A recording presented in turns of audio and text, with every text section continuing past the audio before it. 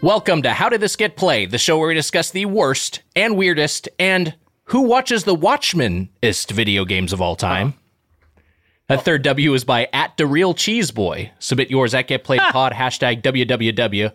I'm Nick Weiger, also TheRealCheeseboy, along with Heather Ann Campbell. Hi, I'm Heather Ann Campbell, along with our producer, Matt Apodaca. Hello, everyone. Hello, everyone. And welcome back, Bucket. Edge. Heather, Matt. Yeah. It is the final episode of the month. That means it's time for 70 minutes in gaming heaven. Wow. Sort of our looser format. We're not talking about a particular game that falls into worst or weirdest or whateverist. I have a question for you that is that is pertinent to when we're recording, and I think will still be pertinent by the time this episode comes out. Uh-oh. As non-sports fans, okay. do either of you ever fill out March Madness brackets? Every year, baby. You do. Every year. I put down money and I play it on Yahoo fucking, I don't know what I play. What is your methodology as someone who doesn't follow the sport at all? Well, I used to watch college basketball. You did? Oh, yeah. Big time. I watched a lot of it. But the season that I ended watching, the finals,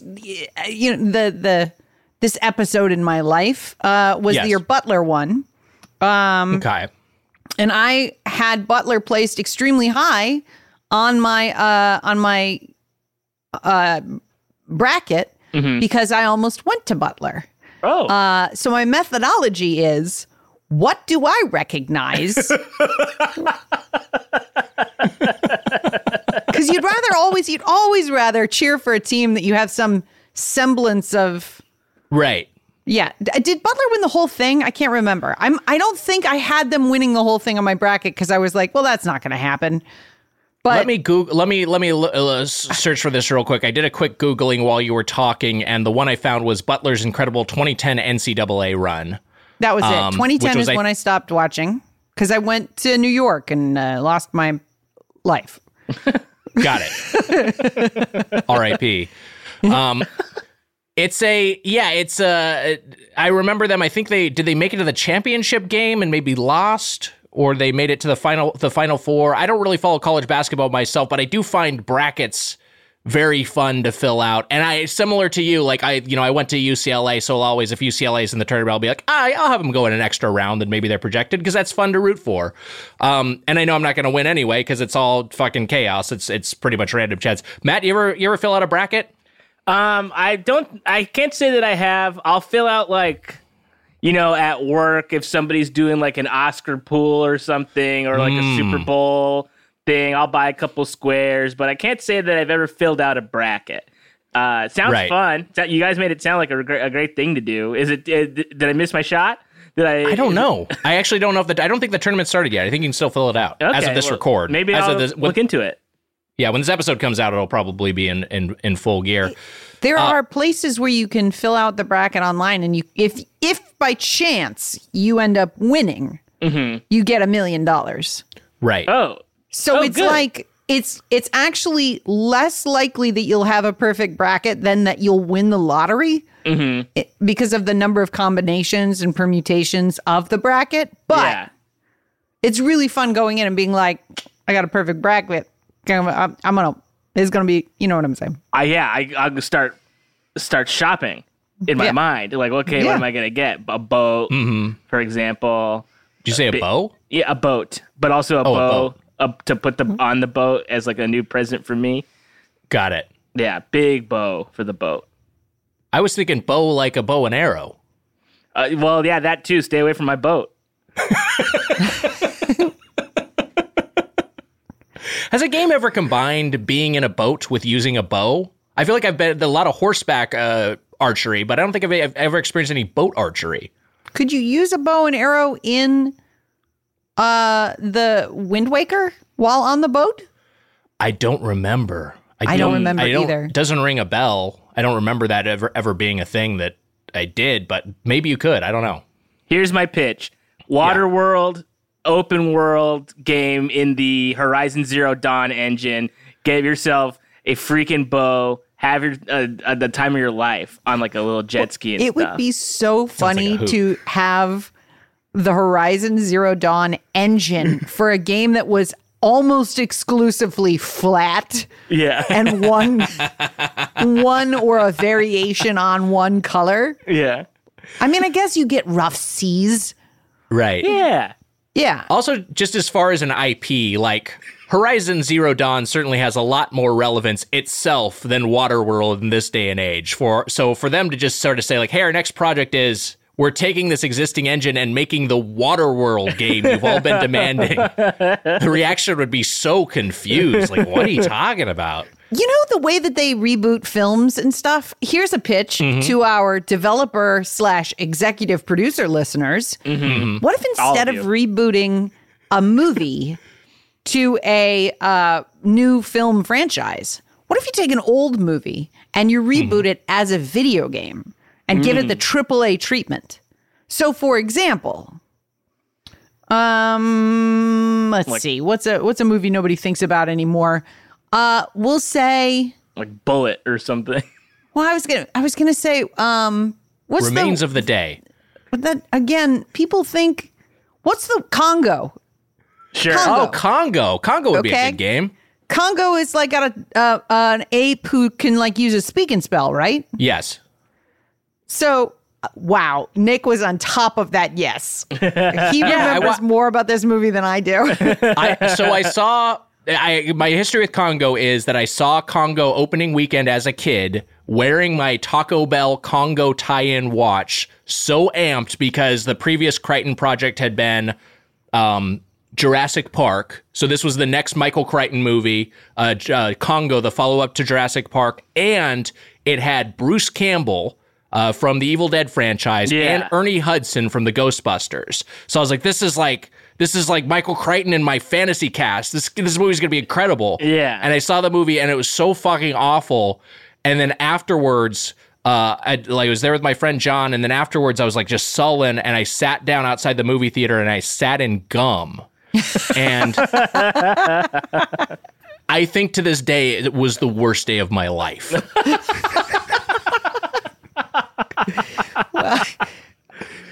You have like a Peanuts character life.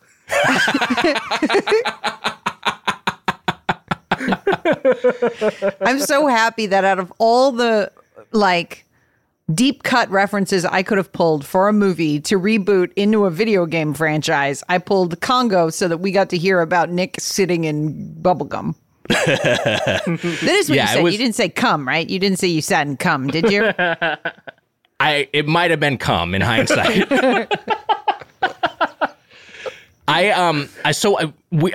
Coincidentally, I covered Congo the first time I was on our, I don't know what you want to call it, our sister podcast, our father podcast. How did this get made? Okay. I went on and reviewed Congo. I think I probably told that same story, and rewatching it, it's like, man, it's like a cool idea that they just get things wrong, and it's kind of a bummer. I've never read the book either. Me neither.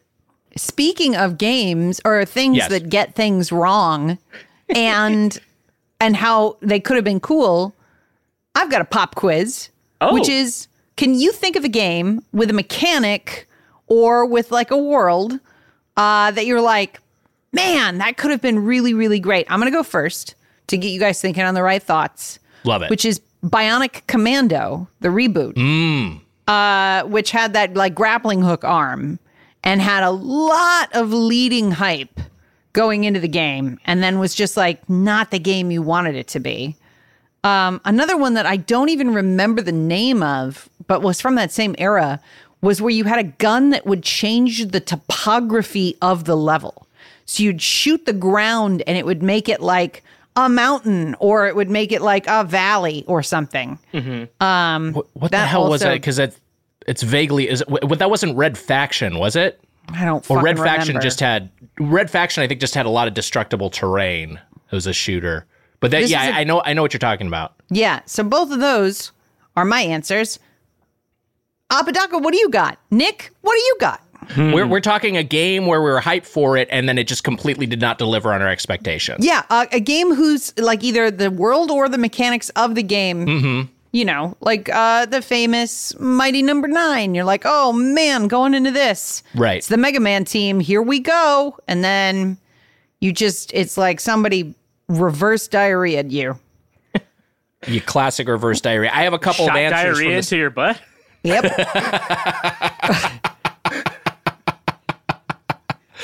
I have a couple of answers from the same era. Oh, great. One is a DS game, Super Princess Peach. Did either of you ever play Super Princess Peach? Yeah, yeah. Great answer. It's the only game I think that had Peach as the main character. I could be wrong on that. I'm sure someone will let me know if I was. But it's like it's a really like it's like, oh cool, there's a Peach platformer. The art is kind of cool. But it's like, it's both just like very like the gameplay, the platforming is very dumbed down and, you know, not a lot of challenge to it. But then the other element is it's such like a weirdly like misogynistic way of using Peach, which is that she has like 4 different emotions, I think, on the touchscreen. And then you will like press an emotion to make her feel that emotion, and that will affect the world. So like, for instance, like she can just have an outburst of crying and you click on the sad heart and then she starts crying, and then that causes like a vine to grow because of her tears or whatever. So it's just like about like, oh, she's got these mood swings that you've got to manage in order to progress through this world. That's it's kind of a bummer because I like fucked up. Yeah. I like Peach a lot as a character. I love using her in Smash Brothers, and I was hoping she'd have a proper platformer. Maybe they'll do another one with her.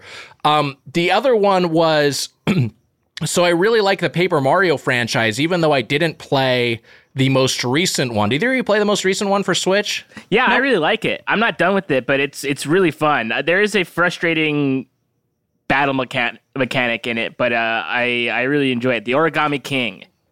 Origami King, that's what it was. Yeah, I'd heard about the combat, and like I liked kind of the light RPG. I mean, it was just like JRPG combat that the Paper Mario franchise had, so I was a little off put by what they did there. But the other game, the same, also kind of a platformer, was Super Paper Mario in the Paper Mario franchise. This was for Wii, I believe, and this one again, you know, the art style was really, really cool. Like it's, you know, it uses that 2D and 3D aesthetic really well, but it's just like it's just not fun to play, really. It's just kind of a bummer, kind of a letdown, especially following the first couple Paper Marios, and it's just like, oh, they're taking Paper Mario into a different genre, and it just didn't come together. The only one that I can really think of, and it's not, I don't know if this 100% answers the question, but in Tony Hawk's Underground 1 and 2, you can get off the skateboard. I think you can also do that in 4, in Tony Hawk's Pro Skater 4. And moving around on the skateboard feels so much better than walking in that game. Like they couldn't figure out walking somehow.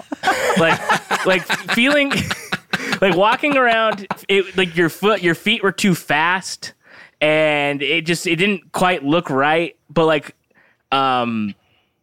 the riding around a skateboard obviously is the regular way to get from point A to point B in those games. Right. That always feels, I mean, for a stretch it didn't feel good, and now it's back. I was just thinking, I just had this weird memory of the Minority Report video game. And that isn't really, I guess I wish more games had ragdoll physics, because you can, like, the physics in that game were so funny. I would rent that game all the time, and like the smallest thing would just send your guy just like flying or like like crumbled over. It was such a funny thing. Yeah, I mean, I think that you know, a lot of games still use some version of ragdoll in modern engines, but it's just been kind of turned, those early ragdoll days when a fucking corpse would just like get all it'd be like a you know, like a balloon animal just sort of like twisting around like randomly. Those were kind of chaotic fun. Yeah, it's interesting to talk through it, to think through misfires, because you think through the hype cycle, you think through how much time you spent like being excited for something, and then the ultimate letdown. I know recently the game Anthem was like that for a lot of people. I had a friend who was like so amped for Anthem, which is like, oh, fucking Anthem. Anthem's gonna be the shit. Like talking to me about Anthem, and then it comes out, and then just like never hear another word about it because it's just like such a bummer. Me and my friends, we were playing like D&D one night. Like this is before Nerd. Yeah, you're right. The worst part was we had YouTube on to have like ambient like Dungeons and Dragons music, but none of us had like YouTube Premium. So occasionally we'd get an ad, but one of the ads we got was for Anthem, and all of us are sitting around and we're like drinking. We're like, wow, that looks fucking awesome. That looks so cool. I can't wait to. We're like, guys, we're all gonna get Anthem, right? And we're like, yeah, we're all gonna get Anthem. None of us got Anthem. We never did that, and then we find out that it's they stopped working. They stopped trying to fix it, right? They just abandoned ship because it was just like it had no user base and it was unfixable. I said I called you a nerd, but honestly, that sounds awesome. Playing D&D with ambient D&D music. It sounds fun as hell. It's very, very fun. We do it still now over Zoom, and it's great. It's fun. It sounds like heaven. Around. Yeah, it sounds like great. Fucking heaven. Something to do. Yes. I won't say last week because we're recording these a little bit, this one a little bit in advance, but a recent episode we had with the great Jason Concepcion, I talked a little bit about NBA Top Shot, which is the NBA licensed version of an NFT. That is like just like this huge sensation right now. I think it probably this bubble will keep growing for a bit because people are pretty excited about it, including myself. Mm-hmm. So I was reading some more about NFTs. NFT stands for non-fungible token. It sort of is like a digital piece of art of any various kind, which I may have talked about in that episode. And I just came up, there were a few things have been in the news recently. This one, I'll just read the headline because I like the headline a lot. Mm-hmm. This is a Game Informer piece by Daniel Tack. What are NFTs and how are they going to ruin gaming? Yeah, I mean that's inevitable. But then this other one, this one's interesting. I'll dig into this a little bit. This is the Verge piece by Justine Calma, the climate controversy swirling around NFTs. So I'll read a little bit of this. Since the crypto art craze is pretty new, none of the data that's out there so far has been reviewed by outside experts. And Acton admits in a blog about his methodology that the analysis was intentionally one-sided. But here's why there's probably a hell of a lot of greenhouse gas emissions tied to NFTs. They're largely bought and sold in marketplaces like Nifty Gateway and SuperRare that use the cryptocurrency Ethereum. Ethereum, like most major cryptocurrencies, is built on a system called proof of work that is incredibly energy hungry. There's a fee associated with making a transaction on Ethereum, and ironically, that fee is called gas. Proof of work acts as a sort of security system for cryptocurrencies like Ethereum and Bitcoin since there's no third party like a bank that oversees transactions. To keep financial records secure, the system forces people to solve complex puzzles using energy-guzzling machines. Solving the puzzles lets users or miners add a new block of verified transactions to a decentralized ledger called the blockchain. The miner then gets new tokens or transaction fees as a reward. The process is incredibly energy inefficient on purpose. The idea is that using up inordinate amounts of electricity and probably paying a lot for it makes it less profitable for someone to muck up the ledger. As a result, Ethereum uses about as much electricity as the entire country of Libya. Whoa. Yeah, and this is like the kind of thing that keeps growing. You'll see people that are like Bitcoin farming, and they'll just have like basically a giant shipping container just filled with like fucking computers set up with like GTX 60s, GTX 3060s, just like fucking running around the clock, just mining Bitcoin, mining Ethereum. It's pretty nuts.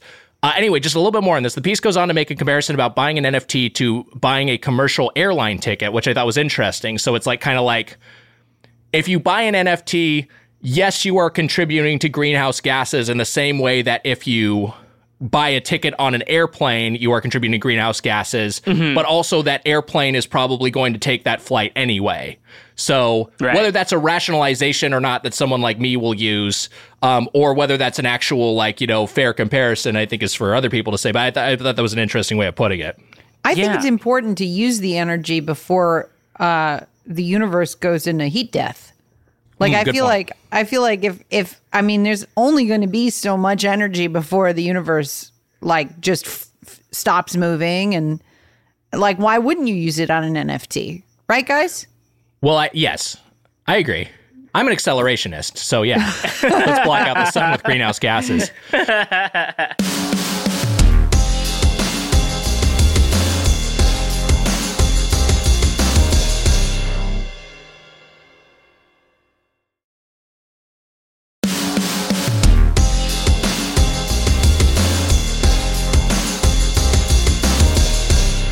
There's one more section I want to read from this piece.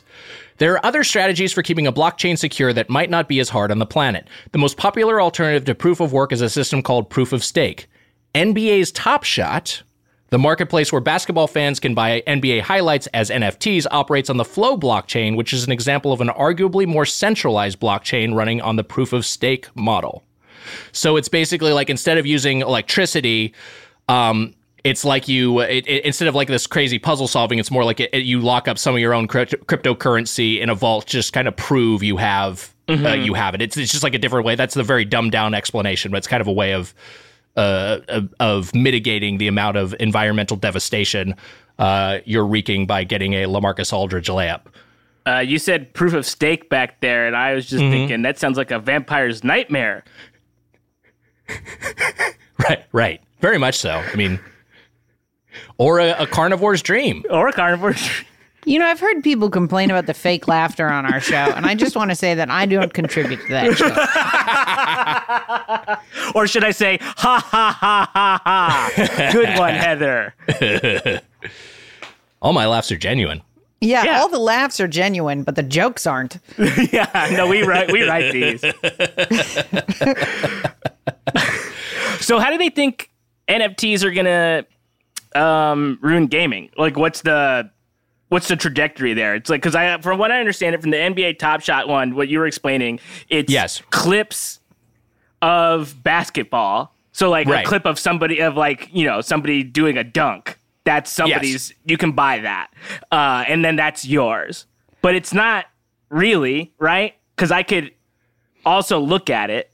You could also look at it on YouTube. I mean, like the way to think of it is, it's like, okay, yes, I have this Michael Jordan rookie card I bought off of eBay for $1,700. This has some value. This physical thing, not like I'm not talking about an NFT, a physical basketball card issued by Flair or whoever.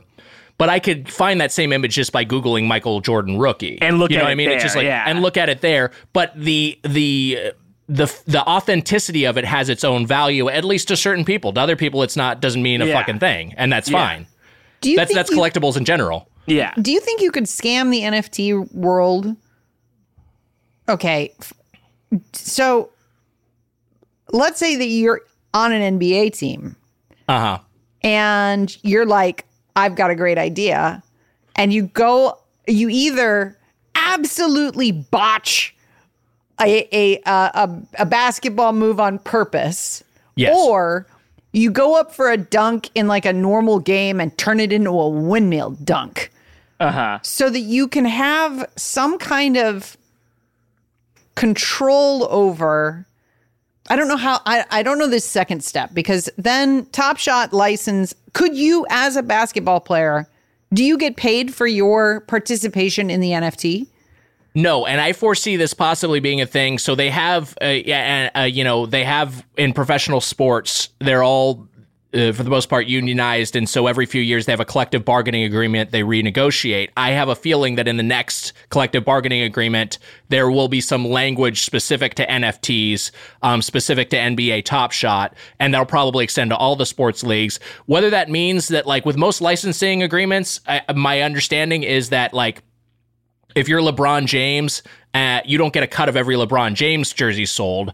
Every LeBron James jersey sold goes into a pool of licensing revenue that's shared by all the players. It's a little bit socialized that way. I believe that's the same way that NFTs currently work, the NFT agreement. But I could see it eventually being a sort of thing of like, wait a minute, I'm Zion Williamson. A dunk from me is worth $250,000. A dunk from my teammate Eric Bledsoe is worth $11. Yeah, there's some inequity there, and I think I should deserve some share of my individual likeness. I can also see a player doing, and some NFL players are doing this already, where they're issuing their own NFTs off of outside of the league. So I can see this is what happened with Michael Jordan. We talked about back in the day with the Michael Jordan. We've talked about a few times the shitty Michael Jordan video games because he refused to allow his likeness to be used for video games and other licensed ventures from the league, because he could make more money going off and venturing out on his own. Yeah. I can see the same thing happening with NFTs with some high profile players.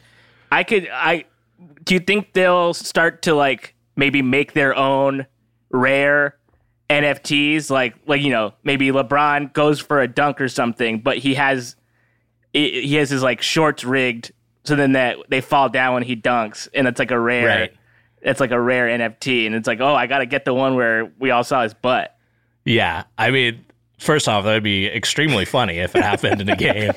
You could. I hope so. What if you had? All right, so you have a photographer who is sitting somewhere in the house, and they take a photo of your dunk. So that is by the rules of authenticity, the original and only exclusive shot of your dunk from that angle. Like they're going to be like a bunch right to the left and right to the right above and right below, but that's the dunk that you have, and you put it up as an NFT, but until the recipient of that NFT opens the package, nobody has seen that photo of your dunk. And they can choose whether or not to release it as a JPEG on the rest of the internet. So you would have a digital, unique image that you had purchased also as an NFT. Interesting. I could see something like that. I also wonder, because so much of it is like, if you take a photograph at an NBA game, like that, I believe the NBA's or any professional sports league's licensing agreements are all like so like, overarching that they would probably cover something like that. So it'd probably be difficult for you to carve out your own individual thing that was outside of the league's existing agreement, unless you were like off court not wearing your uniform, or out of the arena not wearing a uniform. Are you allowed to like do a dunk on like a street hoop and then sell that as an NFT? Like if I'm LeBron James, could I'd be like, I'm going to go to the secret hoop and I'm going to do some nasty dunks. Yeah, I dunked at the Leaning Tower of Pisa. Yeah. I think you honestly probably could, because it's not like they own you as an individual. They own your likeness. But like they own you on they own the rights to the image of you on a basketball court, on an NBA court during an NBA game wearing your uniform. So yeah, like some of that, like Patrick Mahomes, who's like an NFL star. I don't follow the NFL, but he's like a really superstar player. Had released his own, and I haven't looked at them yet, but I don't think that any of them are him wearing like his official uniform or anything like that. It's all like an abstracted, generic version of it. I just thought of something very annoying, and it's that Banksy's probably going to do an NFT. Do you want to hear something also like similarly annoying? What's that? The most famous NFT artist is named Beeple. Oh, so there you go. A Banksy and Beeple collab? Oh no! Isn't Banksy Beeple's art also comprised of other people's JPEGs and bitmaps or something? I honestly don't know. I haven't dug into it. I know he has the record for the most expensive NFT. He sold one for like 70 million or something absurd. Yeah. Well, those are our thoughts, but maybe we're wrong. This guy loves the shit out of Beeple. It's Beeple's dad. To return to Matt's much earlier question of how are NFTs going to ruin gaming, I think the assumption people are making is that, so for instance, there's like a legendary piece of armor that right now in the game, like maybe in some games you can buy that with real money. in the NFT space, there could be like, this is a unique legendary set of armor. There is one of these, or there are 5 of these, numbered 1 through 5. They have a unique look and they have unique abilities, and these are just going to be available for trade on the open market. And we could see the bidding go higher and higher for these because they are rare and because they are unique and because they are authenticatable. So I could see something like that happening. Wow. Yeah. And that would be like a thing of like, well, okay, to be competitive in fucking Destiny Online, I've got to shell out like thousands of dollars to have this legendary gear. Yeah, that makes sense. So that could possibly happen. Oof. Can we talk video games? I love it. I don't got anything else to add to this basketball conversation, but I just beat God of War. Wow. I did not use a guide, and I don't know. I've got like nearly 90% on the trophies. I've only got like a few trophies. I'm not going to platinum it because I feel like I really exhausted it. I feel like I beat all of the Valkyries. I beat the Valkyrie Queen. I beat all of the trials of Muspelheim. It was an excellent experience. I know I'm a few years behind on the game, but I've talked about it here on the podcast. It got me super into Norse mythology. I got some books on Norse mythology, and my next game is going to be Assassin's Creed Valhalla, which I've just started playing. And it is a thrill to hear them like dropping references to Ymir and Yggdrasil, the tree of Yggdrasil. Is that how you? Every time I try and say it, I don't know how to say it. So I fumble my way through it with a growly voice to try and hide my insecurities. But to know those stories now makes the game more satisfying. There was like a puzzle I had to solve, and you had to do like a certain sequence of religious, iconography. And I was like, oh, I know all these stories. And so it's an easy puzzle for me to solve. I know. Wow. It was great. It's great so far. It is not as you said something, Nick, about how the most polished games on the PlayStation are both from 2 companies in Santa Monica within driving distance of one another, with God of War and The Last of Us. And I agree, man, going from God of War to this AAA Assassin's Creed game that is, I'd put another game company on that list, by the way, and that would be Kojima Games. I think Death Stranding is so fucking polished that it's like was shiny. It's shiny polished. Anyway, what I'm saying is I'm enjoying Assassin's Creed so far. If you're out there and you're on a boat and you've got an axe, hit us up at getplayedpod@gmail.com.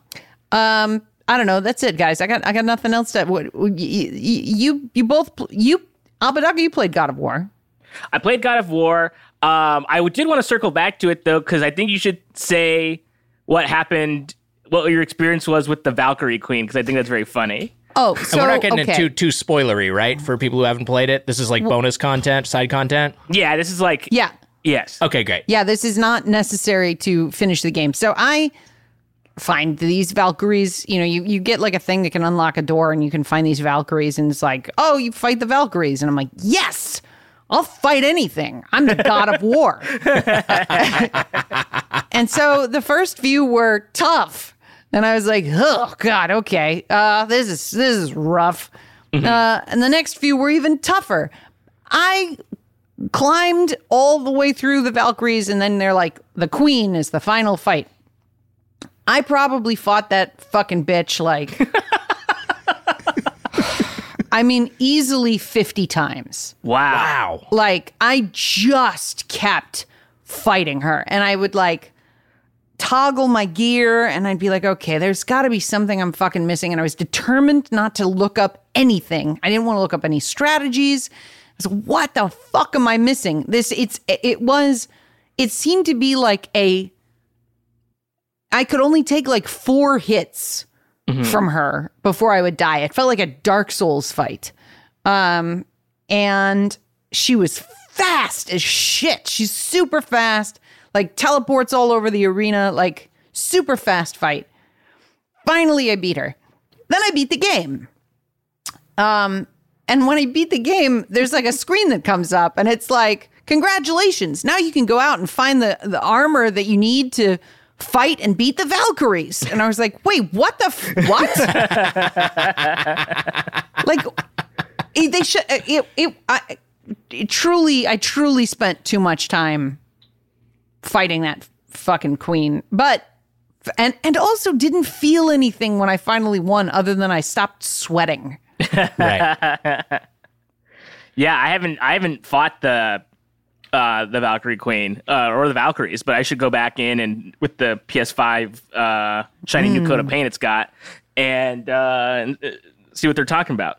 Give them these fans. Yeah. Yeah. It looks fucking great. I haven't in 4K. I still haven't finished it, partly because I took a little interlude to play a game that I found that looked very intriguing and is very intriguing. It's a short little thing that I'm going to, when I wrap it up, I'm going to go back to God of War. But there's a game that's free on PS5 as of this recording, Maquette, which was developed by Graceful Decay, published by Annapurna. And I think you can also find it on Steam. It's this indie game that focuses on recursion. So it's just basically like all these different puzzles of scale.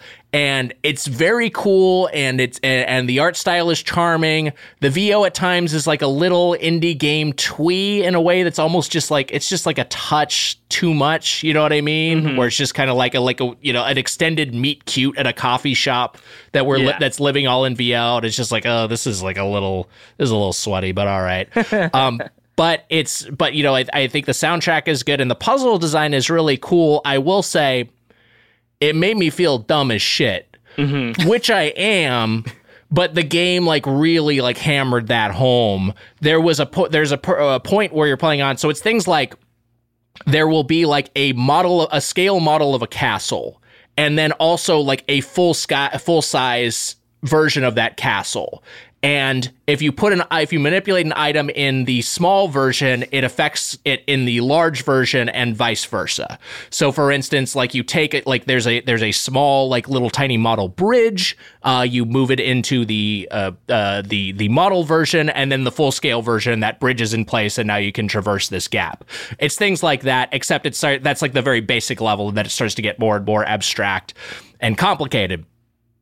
They did one of those things, which games do a lot, where there will be a music cue that plays for a set amount of time that is clearly meant to cover how long they think it will take the player to accomplish this task. Yeah. And it was just this little song. It's just okay, they think I'm going to do this thing in the span of this song. The song plays for 90 seconds, and then it ends. And then I'm still stuck there for another 10 minutes. Oh. just what am I supposed to be doing? Just fumbling about randomly. And then it's one of those things when I finally figure out the solution, it's not even that aha moment. It's just kind of like, oh, that was it?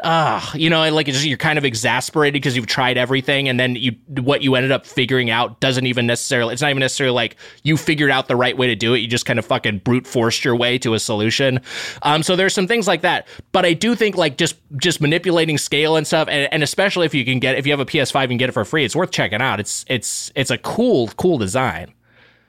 Okay. I always get the PS Plus games. I don't always download them, but I always claim them just so if I'm interested later. But I'm playing. A couple things. I just started doing stuff on Twitch, and it's a lot of fun. But I played Demon's Souls on Twitch the other day, and I had the people watching me help me. Wow. And they all got to watch me be afraid and nervous, but also not do that bad. I only died a couple times. And all right. Yeah, I didn't even die once in the boss battle that I was in, and I beat the boss. I beat my first boss in Demon's Souls. That's great. I feel Apodaca, I am proud of you. You are my son. Thank you. Oh, thank you. You're feel like a pro gamer. I feel like it was unbelievable how satisfying it was. I'm gonna keep playing it. I'm playing too many games, but that's the game that I'm now, because I'm playing that. I'm playing Sackboy. I love Sackboy. Sackboy, very cute, very fun. I finished Mario 3D World, which I absolutely loved. I have not messed with Bowser's Fury yet, but it's because I started my third fresh save on Breath of the Wild, and I'm giving it an honest shot. Wow. And I think I am now further than I ever got. But I also think I did things. There's not like an order, obviously, to do it. I am about to take down a boss, and I had never done that before. I got to a, what do you call it? What are those things called? The beasts. Yes, divine beasts. I got to in my first playthrough. I got to a divine beast, but couldn't figure out what to do. Like I couldn't figure out any of the room. But in the one that I just did, I got to I didn't even meet King Sidon in the first one, or what's Prince Sidon? I think he's Prince, yeah. But I met him this time, and so he got me to the elephant beast one, and that's where I am right now. And I keep getting shithoused by the monster that's in there, the boss that's in there. So I left. And I'm never going back. No, but there's I found some shrines along the way that I marked that I'm going and clearing some shrines so I can get a little more hearts, because I only have 4, and this guy is destroying me you gotta get more hearts. Yeah, again, a couple more hearts before I get in there. But it's it seems dumb to talk about it 4 years after release, but it really is as good as everybody says it is. It's really, really fun. And I think right now, this was a big revelation for me. Because remember, I don't like crafting. At least that's what I've said. And I want to take this opportunity to reverse my stance, to walk it back. I really, really like crafting in this game. Because I like the little song, but the little extra jingle you get when it's like something that's really good. You get a little extra, like some extra bells and whistles there. But I also really like making the nasty food that's blurred out. That's really funny to me. Yeah, I like the pixelated. That's it's so crude they can't even look at it. Yeah, it's a good touch. It's a good joke. That's like a really good joke. Really, really funny. Like, but I'm really loving it so far, and I mean, something that I haven't really messed with the Switch in general is cloud saves. Like I've transferred save data between Switch and Switch Lite before, but when you have the automatic backup on, oh baby.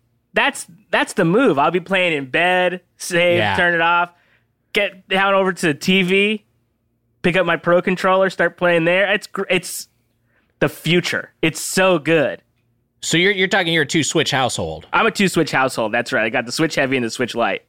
The Switch, I also have a Switch Heavy and a Switch Lite. Things got a little complicated with Animal Crossing. But because that Animal Crossing you can't do cloud saves on, you can't have your island on multiple Switch, so I just it kind of messed things up. But I was using that, and I was doing that because I was traveling enough where back when people traveled, where the Switch Lite I find so much better for travel. I find so much better for playing on a plane. Yeah, it's just a lot less clunky as a portable, the unibody construction, but you gotta have it hooked up to a TV at times, especially for like your Breath of the Wilds of the world. I haven't played Animal Crossing on the TV because I made that choice, right?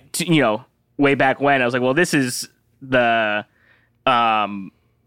this is just how it's gonna be. It's gonna be on my Switch Lite, and at that time I was going back because it came out a year ago during this. So it came out when nobody could go anywhere anyway. But the place that I was going for it was my old apartment to my girlfriend's house. And I'd be like, well, I guess I'll just bring the Switch Lite with me because I'm not going to hook it up to a TV anyway. And now we live here, and I was like, I should have just put it on the big boy. It's hard to, who could have foreseen where this all possibly could have ended up? I read an interesting tweet the other day, I think from former guest Gene Park, about how he hadn't played Animal Crossing in a while And picking it up again triggered a bunch of like uncomfortable early pandemic feelings for him. Oh, Wow. Because it was so married to that early like paranoia and fear that we were all experiencing, and like sort of that really intense early Right. pandemic phase when there was no hope in sight, no vaccines, no nothing. And I thought that was an interesting thing to consider is there are, and I've written about this before, but like games that are sort of tied to trauma and how those games become kind of unplayable to you. Those are a real bummer.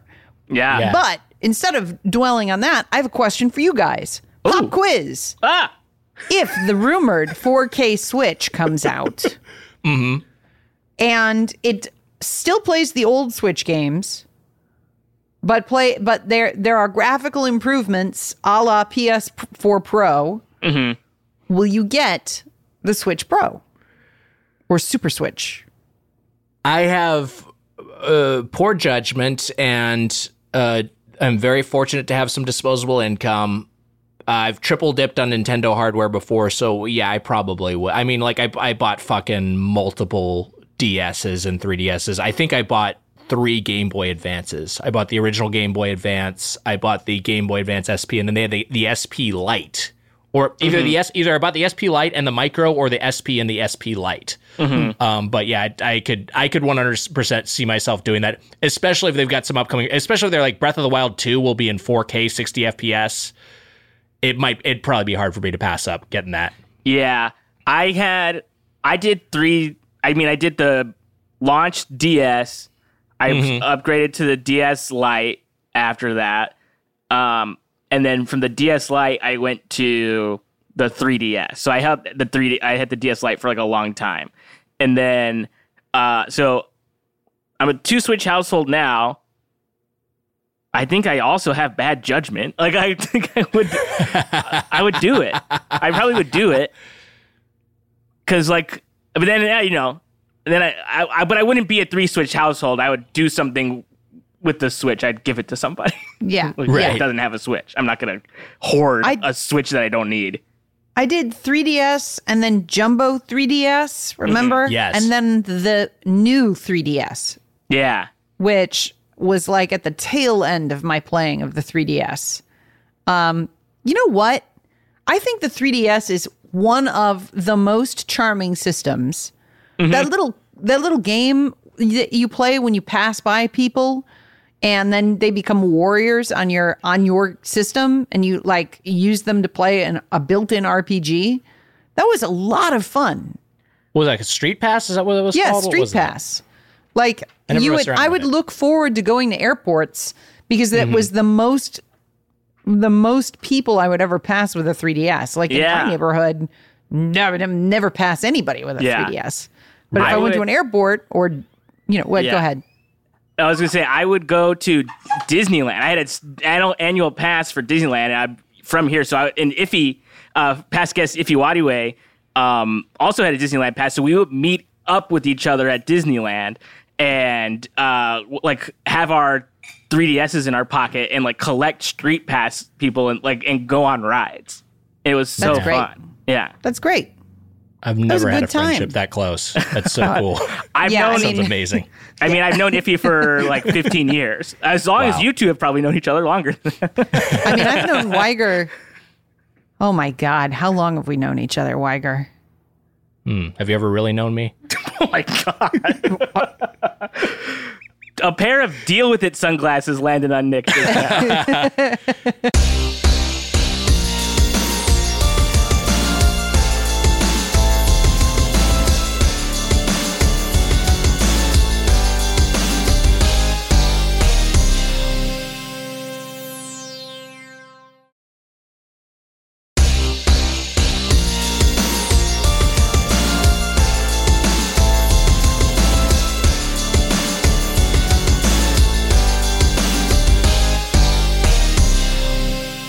I was curious about the Game Boy Advance SP, which versions they had, and then I looked it up. So the Game Boy Advance SP, the original one was front lit, and then they released a new version that was backlit. And I was like, well, fuck, I gotta get this backlit one now. So I remember buying the back. I remember actually having this discussion with a coworker at the time of just like them being like, you already have one. You're going to get another one. I was like, but this one's backlit. It was like the Malibu Stacy, but she's got a new hat thing. It was like, I was on that side of it. Yes. Very dumb. Do you guys have the experience? Okay, here's a genuine question. You look back on your life of video gaming. We've all had portable games and we've all had console games. And Nick's had PC games also. I feel like even if portable games were remarkable experiences, they do not occupy the sort of prominent place in my gaming memory that home console games had. And I wonder if that's because you are typically playing them in a distracting environment and are less likely to get like deeply into them. Like, that's not to say that there aren't games. Like, I know I've talked about Final Fantasy Tactics Advance on this show before and like dumping infinity hours into that game. So there are games that I remember. And the first edition of Heather's Hole was also a portable game. But I have so many more portable games in my collection of video games than I do console games. And I forget about them. Like, I just forget that they're there and I forget about those stories. I don't really feel the same way, but I do get what you're saying. I think that there's oftentimes a time when you'll be in a headspace where you're less engaged with something portable. I will say that I also think that for you and I, there probably is a little bit of a generational thing in terms of, I think if you were a certain age and the Game Boy came out, if Pokemon like Red and Blue came out on Game Boy when you were just right at that sweet spot of age, this might actually be Matt's sweet spot, where like that could be like a formative gaming experience that is like as meaningful and memorable to you as anything. But Matt, how do you feel it? Wait, so you're saying I can't remember Pokemon because I'm so old? Is that what you're saying? Like, I got too old, I can't remember it? Yeah. I mean, have you had trouble remembering like what, like not just where your keys are, but how to use your keys? Because like that's like a sign. Okay. So what was the question? Yeah, this is a problem. Great. I mean, I feel like most of my handheld gaming was Pokemon exclusive. Like, because like if I would get a game for like Game Boy or a Game Boy Advance, I always end up getting the wrong thing. The only games that I really liked for like Game Boy were Pokemon games. Right. Like I had a Simpsons Treehouse of Horror game for Game Boy that I didn't like. I had an X-Men game that I didn't think was very good. But I would go back to Pokemon. But the thing that I also remember is that I would play those like at home while doing something else. Like I'd be like watching TV and I'd be like playing Game Boy. Like I'd be doing two things, and that's probably why my brain is bad now. Right. But like I don't do that really anymore. Like I guess the phone has like taken its place. And like I'll scroll like while I'm watching like Survivor or something, but I won't like really like have my Switch like while I'm watching a movie or something. Like I don't do that. A lot of people I've heard, I've never done this, but they'll like put on kind of a mindless video game, maybe an MMO or something, where they just are kind of play it on autopilot and then listen to podcasts while they're gaming. Yeah. Have either of you ever done that? I don't do that. Yeah. It takes my full attention to do anything. I cannot play a game and do. The reason I don't Twitch is because I can't imagine play. And also, gaming is the only thing where I don't do anything else. Like, I'll watch a movie and have my phone out and I'll be tweeting, or I'll read a book and I'll check my phone. If I'm playing a video game, unless there's like awful loading screens, I'm there for the entire thing and I don't look at anything else. And it's the only thing that I have that I do that in. So for me, it depends on what the game is. Like if it's like something like Carrion or like Undertale or something, like I'll maybe like listen to like a podcast or something, but if it's something like Death Stranding or something that's like very like, you know, there's just like a lot going on there, right? I'll opt for the game and listen to that instead. Like I tried even today, like before we just started, like I had a podcast on like while I was doing a shrine in Breath of the Wild, and I was like, like no way, no. Yeah, anything that requires any sort of focus, I just got to be locked in. But also, I just like game audio. Yeah, I mean, I like hearing sound design. I like hearing music from game. I mean, like that to me is like such a huge part of the experience. Like playing a game on mute is like not really playing the game. I got to hear those fucking sound effects. I hear that VO. Yeah. Yep. And hey, speaking of game audio, I do want to get to Heather's Hole, but before we get there, I have something I want to talk about, which was the Astro's Playroom, which we've all played. Such a charming platformer, very, very well designed and fun, and just like aesthetically so pleasing in all ways, included for free on your PlayStation 5 and the PlayStation Blog. So first off, the soundtrack got released on streaming platforms recently. And along with that, there's a blog on a PlayStation.blog by the composer of the game, Kenneth C.M. Young. And he just sort of talks through the construction of one of the tracks from Astro's Playroom, and it's like a really cool read. And also he includes the stems and all the earlier versions of the soundtrack, so you can kind of hear him iterate. You know, you can kind of hear his process. I'll play some of these, but first, just to give people who haven't necessarily played the game a sense of what the soundtrack is like, I'm just going to play a little bit of a track, CPU Plaza After Dark. So this will just kind of give you a sense of it.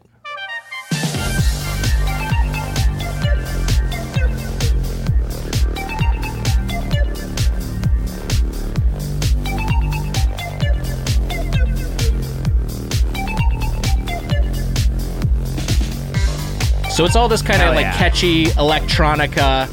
And one thing it does is it makes extensive use of a lot of like voice samples and kind of like, you know, affected vocal tracks. Like there's a lot of songs with lyrics in this game, but they're all like kind of like, you know, kind of this futuristic robot voice. Anyway, so GPU Jungle, or I'm sorry, I'm Your GPU, which is the track that plays with the GPU Jungle level, is one of the songs I think people like really like responded to and you know, from this game's soundtrack. And this is the track that this blog is focused on. So I'll start off. I'll read some of this and play some of these as we go. The GPU Jungle was the first area of the game that I tackled. While it was still a work in progress at that point, the gameplay felt the furthest along, so it seemed like a sensible place to start. My first attempt was quite a traditional approach to scoring a jungle stage, complete with the requisite panpipes. Here is the first version of the song from the stage.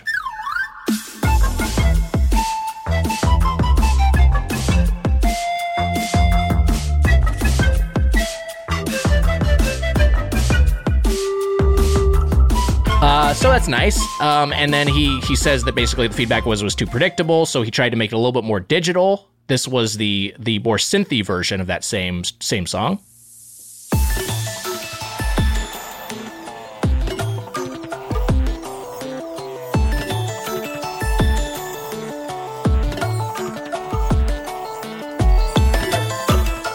So you have the same sort of like, you know, core melody, but it's just a little bit more chiptune and synthy. And then he just kind of keeps iterating on this. I'll play the third version. This is the first one that had a little bit of lyrics that gets into a little bit later. And if you've played the game and are familiar with the track, this is the one that it first starts to click like, oh yeah, I remember this song.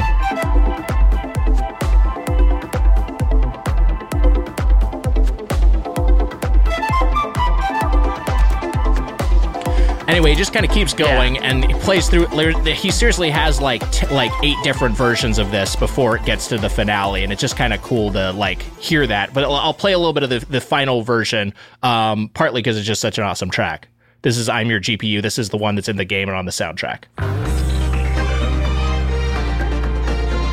Wow. That is so cool that he like shared the process. I know, it's so rad.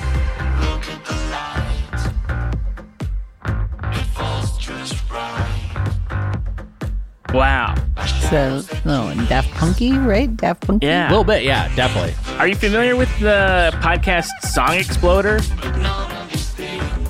Yeah, I've heard of that. I haven't listened to it. It's basically this what just happened.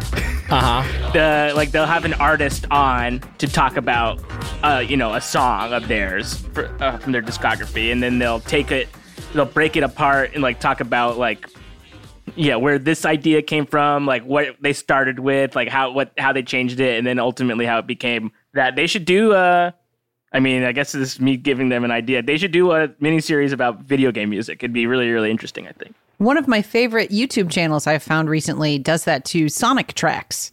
Like it'll strip down every channel and show you how the song is constructed. And it's, I don't know, for a dummy like me, it's just a magic trick. But I think for a musician, it would be kind of neat and illuminating. Right.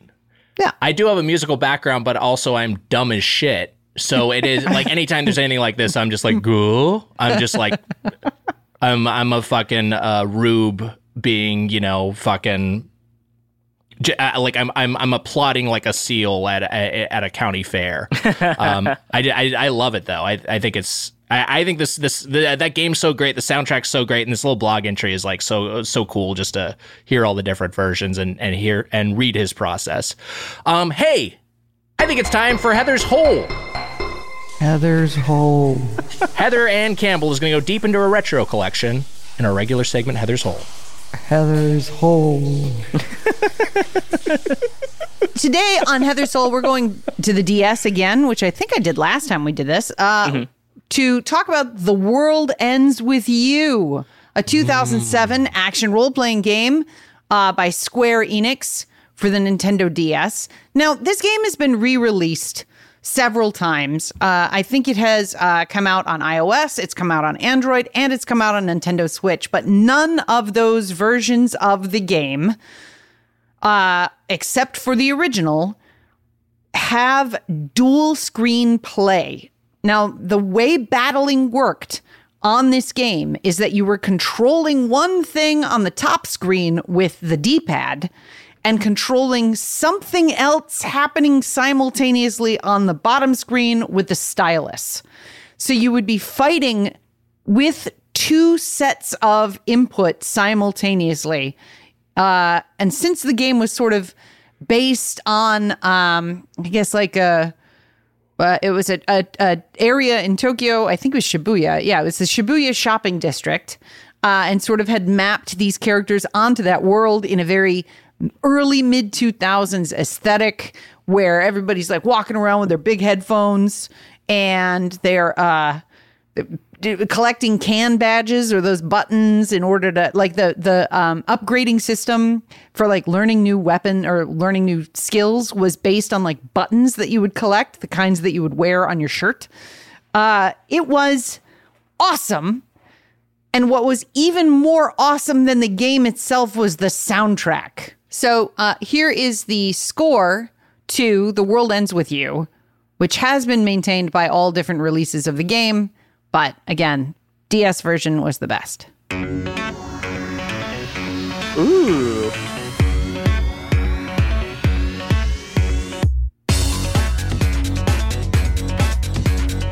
Real nice mid-2000s vibes in this game. Oh, yeah.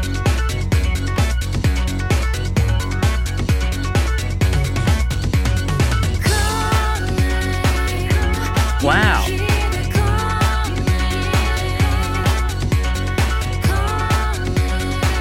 Now, hasn't there been a rumor of a new World Ends With You game coming out? Or maybe it did. Who knows? I don't know. I only knew about the Switch re-release, which had some, like you said, some negative reception because of the hardware.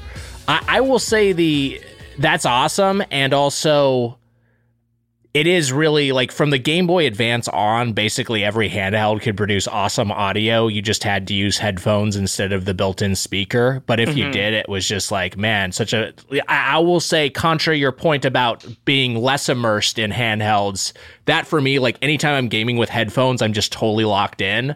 So having a good pair of headphones and like playing a DS game, yeah, that was just like, that to me was like transportative. That was rad. I have two things. Go for it. One is that my younger brother got this game when it came out. Like, so I knew about this game, but I was just like, oh, this is like a game my brother wants to play. He's like, he's really into anime. So I was just like not interested, but he was right and I was wrong and I was older than him and I was dumb. But to just circle back to this point also, there is a sequel coming supposedly summer 2021 called Neo: The World Ends With You. Okay, well, there you go. Well, then maybe I'm excited about that game. And this has been an excellent trip into my hole. Well, hey, when you find your way climbing out of Heather's hole, that means it's time for the question block. Ding! All right. This one. Okay, I got a bunch of emails. So we'll just read a couple emails and then we'll get at it. Yeah, we can take a couple. Well, I'm going to go with this one first. This one is from Adam Baloff, and they write, and this is a subject line, Matt Apodaca as a Pokemon. So I read it because I was like, my name's in this thing. I'm kind of interested to see what's going on here. And they write, I think that if you say Matt Apodaca as one word, it sounds like the name of a Pokemon. What type of Pokemon would you be, Matt? And what about Heather and Weiger? So what kind of Pokemon would you think you guys would be? What type? Matt Apodaca. Yeah, see, exactly. Matt Apodaca. I like it. I don't have any notes. I love it. You're a water type. No, I'm for sure I'm a water type because I'm crying.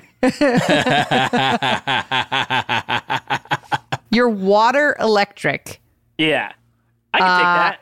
And because you've got like, you're kind of like, well,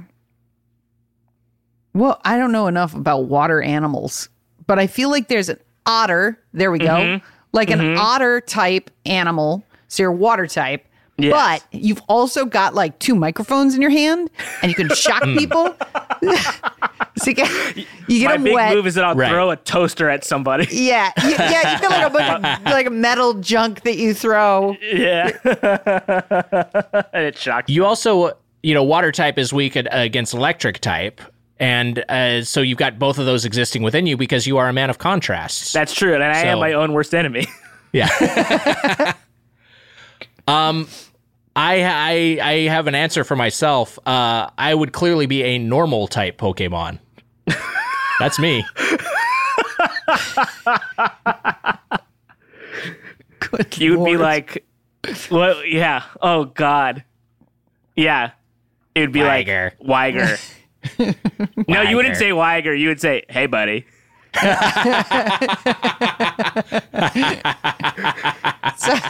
So that would mean he was a hey buddy, right? Yeah, it'd be a hey buddy in that. Yeah, I guess. No, maybe then that's your big. That's your move. Hey buddy. Yeah. This hey buddy sucks. Fucking dead weight. Fucking Arsenal. I'm Just a waste of a Pokeball. I used a Master Ball for this. I'm pretty What sure do you think that a I'm. Master Ball was? Oh What's he up to in there? no! Oh no. No! Hey buddy. No! Oh God! Your favorite Pokemon is not Trubbish, but the evolved form. Garbodor. Yeah, Garbodor. You love Garbodor. Oh, yeah, I love Garbodor, but garbage type Pokemon is not a type. No. He slash she is a poison type. Mm-hmm. But if I was anything, I'd be bug type. I'd be bug with no subclass. Just bug. You see, Heather, you are like one of the coolest people I know, and also like I would say a lot of people consider you like a scary person. So I would say like to put that, I would just pitch to add on to you being a bug. I would say you're also a ghost type because So what else is bug, scary? I'd be a dead bug. Yeah, what's scarier than bug than a corpse. bug ghost? It's terrifying. A spider like you can't see, but you can feel. A roach that can go through walls.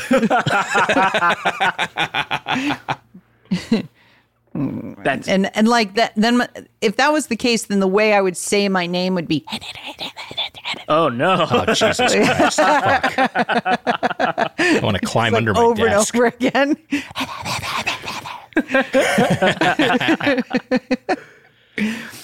Okay, so this next question is from Maddie McGovern, and they write, "Hi, I was just wondering, Nick has brought up a few times his love of quick runs. Which game do you think you could commit enough of your life to become a quick runner for? The one game you could literally play for hours on end every day and completely ignore the story. Merritt can't pick Tony Hawk. Thanks." So I mean, I've always heard it as speed run. Quick run is new to me. That doesn't mean it's wrong. I could just be clueless. But a game that I could commit to speed running, I'll just say because it's one of the games I finished the most. Two things come to mind that I would never ever be able to compete in terms of world records, but games that I finished a bunch of times. I think back to Metroid and Super Metroid, or Final Fantasy 1. I think like that. Actually, I think speedrunning Final Fantasy 1, figuring that out would be fascinating. I'd love to watch. I should watch some speedruns of that to see exactly how people do that, what exploits they use, which glitches they take advantage of. Like I just like to see what the fucking world record is and how they're able to do it. But yeah, I could see myself committing to that and having fun trying to iterate and improve my Final Fantasy 1 time, even though that's a fucking little bit of a beast of a game. Heather? Could you speedrun SimCity? Because that would be really funny. Interesting. I wonder. I bet you there is something that I bet there is something that would be considered like an ending of that or conclusion of that. Like it would be like, I'm gonna look it up. How fast can you get to 1 million population or something? Probably. I'm seeing right here that the ranking one, well, it's for the SNES SimCity, right? Is 8 minutes and 14 seconds is the number one speed run.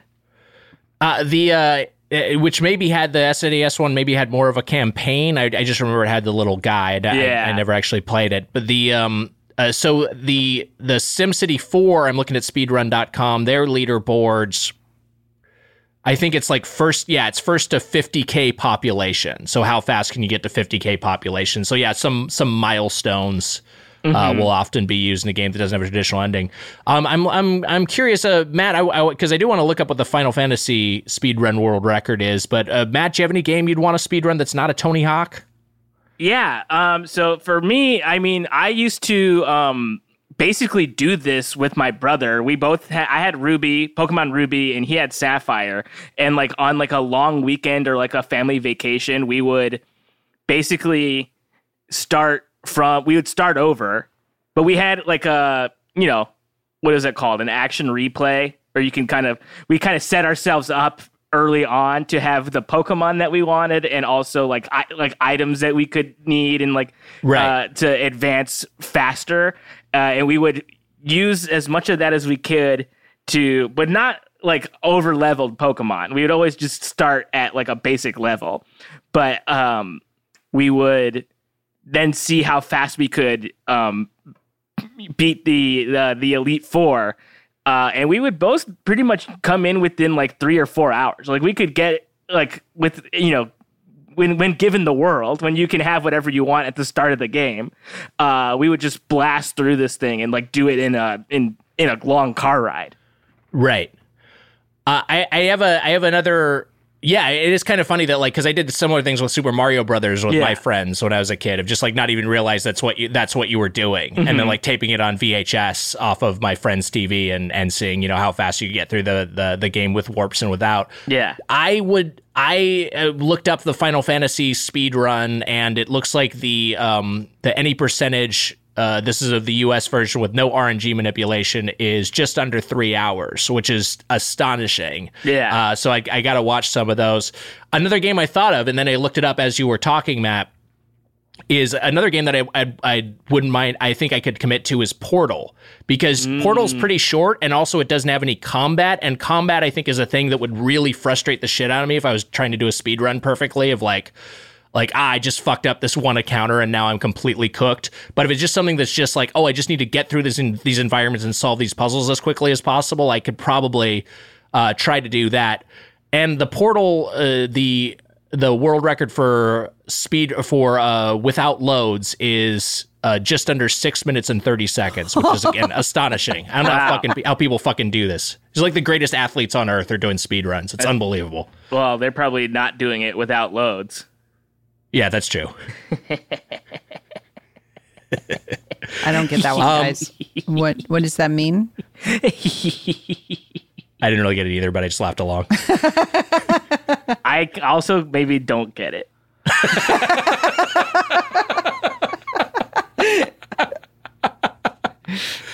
Hey, hit us up on Twitter and Instagram with your questions and comments at GetPlayedPod, or send us an email at getplayedpod@gmail.com, or you can leave us a voicemail at 616-2-PLAYED. That's 616-275-2933. We do play voicemails at times. Yeah. So leave us a voicemail. If we get a good one, we'll play it on the show. Our music and engineering is by the great Devin Bryant. You can follow him on Twitter at BaffleGabs. And next week, we'll be back to our regular format. Thanks for joining us for these 70 minutes in gaming heaven. Matt, what are we into next week when we get back into gaming hell? Next week's game is TBD. Goodbye, everyone. Goodbye, Bucket. Edge.